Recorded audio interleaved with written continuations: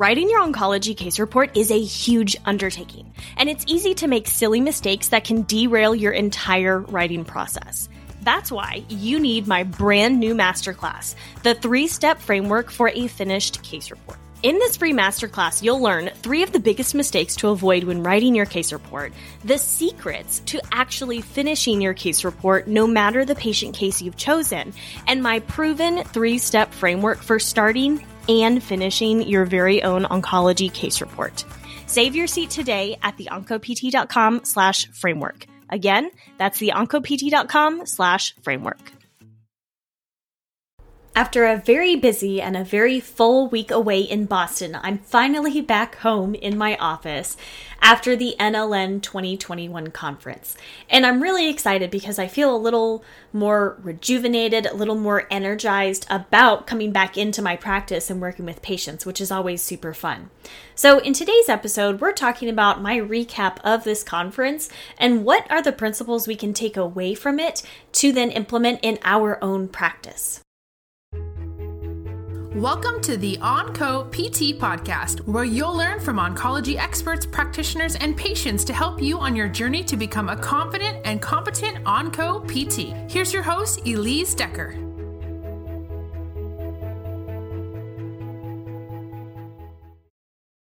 Hey everybody, this is Elise, host of the Onco PT podcast. And as I mentioned in the intro, we are going to be talking about the recent NLN 2020 conference, but more importantly, what this actually means for our profession as oncology physical therapists. Now, even if you're not a lymphedema therapist, there is still going to be some really good stuff that came out of this conference for you and what you can then implement into your own practice.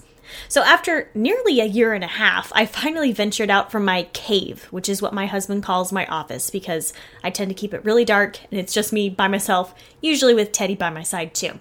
And I finally attended my first in-person conference. Now this was actually my first NLN conference. I have no prior experience with the NLN or anything that they've put on, so I don't really know how their conferences were run previously. But how this conference was run, it was structured very heavily around lab sessions. The idea was maybe a little bit of lecture, but largely hands-on techniques. Much more than the traditional conferences that I've been to. And after about 3 years of practicing by myself, in both the corporate practice I had and now in my private practice, I was really, really excited for this more lab-focused experience. So how the conference was set up, it was pretty much 4 days split between 10 different lab sessions. We also had informational sessions with vendors and sponsors, and then we also had exhibit hall time. So that very much was very similar to your traditional conferences. Again, emphasis was more on the lab side of things. So I went to this conference as part of Betty Westbrook's team who taught the labs on pediatric lymphedema. If you don't know who Betty Westbrook is, she is the host of Lymphedema Podcast. She's kind of the brains and the heart behind Camp Watch Me, along with Brittany Williams of Bryland's Feet Foundation, both of whom I've had previously on the podcast, and I will link to them in our show notes today so you can find more information about them if you want. So anyways, Betty invited me to be part of this team to teach on pediatric lymphedema along with some of the other Camp Watch Me therapists from this last summer. And it was a blast. We had so much fun, and it was really nice to be able to share some of the information that we learned even just from camp with other therapists. In total, we taught our lab 5 times. So logistically, the conference was split into basically 2-day sections. So the first 2 days of the conference, the first 5 labs rotated. They all taught every session, and then the attendees were assigned to different lab groups, and then they rotated between the different labs. So by the end of the 2 days, the first 2 days, everybody got the first 5 labs. And then we taught our lab in that second 2 days, so day 3 and day 4.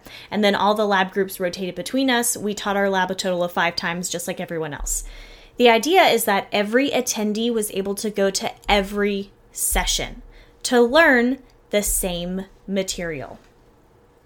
Now, after a whirlwind weekend and definitely not enough sleep, despite my best efforts, I did actually walk away with a lot of really great new knowledge, but then also a fantastic review of skills that I have let slide over the past couple years since my CLT course. So again, in today's episode, we're covering some of the takeaways from this conference and what this means for us, even as non-lymphedema oncology physical therapists.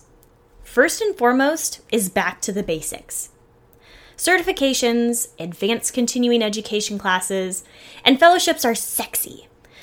They're useful, but sometimes they're more sexy than anything else. And what I mean by sexy is it feels cool or it looks cool, to maybe have those extra letters after your name to throw yourself into more advanced information. And I do the same thing. I'm totally guilty of this. However, it is critical that we remain grounded in the basic principles behind why we are doing something.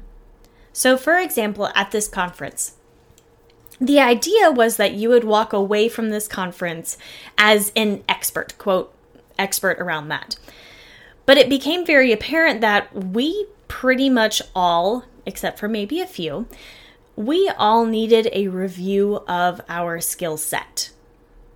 I took my CLT course almost 3 years ago. Actually, it's been over 3 years now. And I have definitely gotten loose on some of my techniques and the approach that I'm taking. That all happens to us as part of, being out in the real world and actually working with patients. So as much as this was a, quote, expert level conference, it was very apparent that we needed the opportunities to revisit the basics of lymphedema treatment. And the same can be said for oncology rehab. It might be cool, it might be sexy to know the ins and outs of a particular chemotherapy drug, to know how it actually affects the cells and where in that cell division cycle that it actually affects our bodies. But that information isn't actually useful unless we understand and appreciate the side effects of said chemotherapy drug. And then how it affects our patients in the short term, in the now, but also in the long run. It's not enough to know this big, sexy, advanced, expert level information if you can't actually apply the basics to really utilize the advanced expert level information. And that was very, very apparent at this conference. And I'm really grateful for having the perspective to be able to say, I might need to review some of these specifics, these basics, the foundation upon which I have built my treatment. Moving forward, I think we need to be asking ourselves more often, why am I actually doing this? Why am I doing this particular treatment? Why am I doing it this way and not this way? Am I doing it correctly? Am I doing it appropriately for the patient in front of me?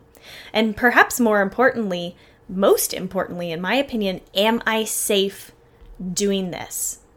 As much as I truly hated learning, truth moment here, as much as I truly hated learning contraindications, precautions for all those modalities in school, it is so important now that I'm actually out practicing with my patients that I understand the basics of why I would use a particular intervention on a person and why I wouldn't and when I wouldn't.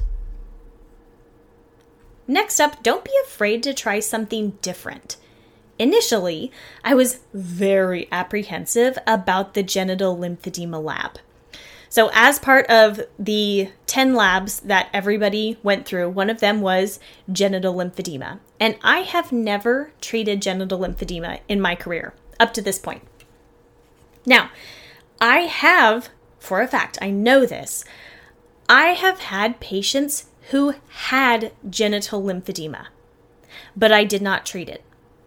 Sometimes they're referred out, to a colleague who has more experience with that. And I will be the first to say, I sometimes just didn't treat it. I didn't know what to do. And so I would just kind of acknowledge it and then move on with the treatment that I did know how. That was really bad. So bad, Elise. Don't do that. Don't do what I've been doing. I've been generally apprehensive about genital lymphedema all along. But once we got started with the lab, Dr. Shelley DeCecco, who was the instructor of this lab, made me feel immediately at ease. And I would say that most of the people who did our little lab group felt the same. And I think this was because we could not stop laughing. So you see, Shelley she made these scrotums, penises, and vulvas out of fabric and stuffed them full of batting, of stuffing, to make them edematous. So they were like these fake little body parts that we were able to actually wear. And then we practiced bandaging on each other. And it was so cool. And so we took turns wearing them, and then we bandaged them, and then we practiced measuring them. And it was a hoot and a half. I will share some photos with y'all later on social media about this. I mean, we just had such a great time. And it makes me laugh just thinking about it now. And I don't know about the rest of the conference, how everyone else's session went, but when our little instructors only group was going through this as part of the pre-conference boot camp, we were absolutely rolling with laughter. And it really helped break the tension that I think some of us were experiencing, maybe even the stress, the nervousness around the conference. And I think the most important part is that I really walked away from that lab experience feeling much more at ease regarding genital lymphedema. So again, shout out to Dr. Shelley DeCecco. She did a really, really great job, not just teaching, but obviously also crafting our lab supplies. And it was really, really good. Highly encourage you, if you ever get the chance, take a session with her. It was phenomenal. And I'm sure some people felt the same about our pediatric lymphedema lab. But what was really cool is that by the end of each lab section, the students seemed to be more engaged and maybe even a little more excited about treating children. And that was really, really cool to see. People were engaged. They were stepping outside of their comfort zone. They were working with the body models that we brought along. And I think we may have even converted a couple lymphedema therapists into, you know what, I actually want to treat children. So that was really cool to see. Very excited. Don't be afraid to try something different. You might actually really enjoy it. Point number 3 that I took away from the conference is we cannot practice in a silo. And I am tremendously guilty of this. I've actually been practicing for about 3 years by myself, basically since I graduated from PT school. And as some of you know who have been listening to the podcast for a while, this was not the original plan. However, this has been the reality that I have been working with, that I have been practicing within since I graduated PT school. And in practicing by myself, I've really settled into a routine. This is how I do things. Kind of this is how I was taught. This is how I've learned to make it work for my practice. And I'm not challenged enough to really evaluate if what I'm doing is working for the patient in front of me. And I need to be better about that. It's not good enough to just say, well, this is how I know to do things, and this is how I'm just going to do it for the rest of my career. And one of the things I really valued from this conference experience is that I got to actually meet up again with some of my previous podcast guests, some of the people that I really admire and look up to who are practicing, who are running their own clinics, who are helping the type of patients that I want to be serving. So for example, Angela Wicker-Ramos, Lisa Silvestri, Megan Bradley, all of these have been previous podcast interview guests of mine. And we're all at different stages of our OncoPT practices. But even with us being at these different stages, these different experiences, their insight is absolutely invaluable to the work that I'm trying to do as a clinician and a business owner.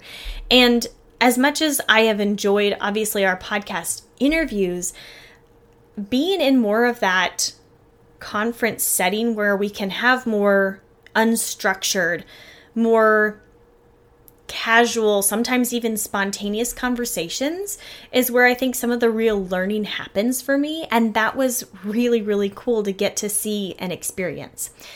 So going to a conference such as this, where it was more of a lab-based conference was really beneficial for me. I got feedback on my techniques. I had to explain to others why I was doing the treatment the way I was doing it.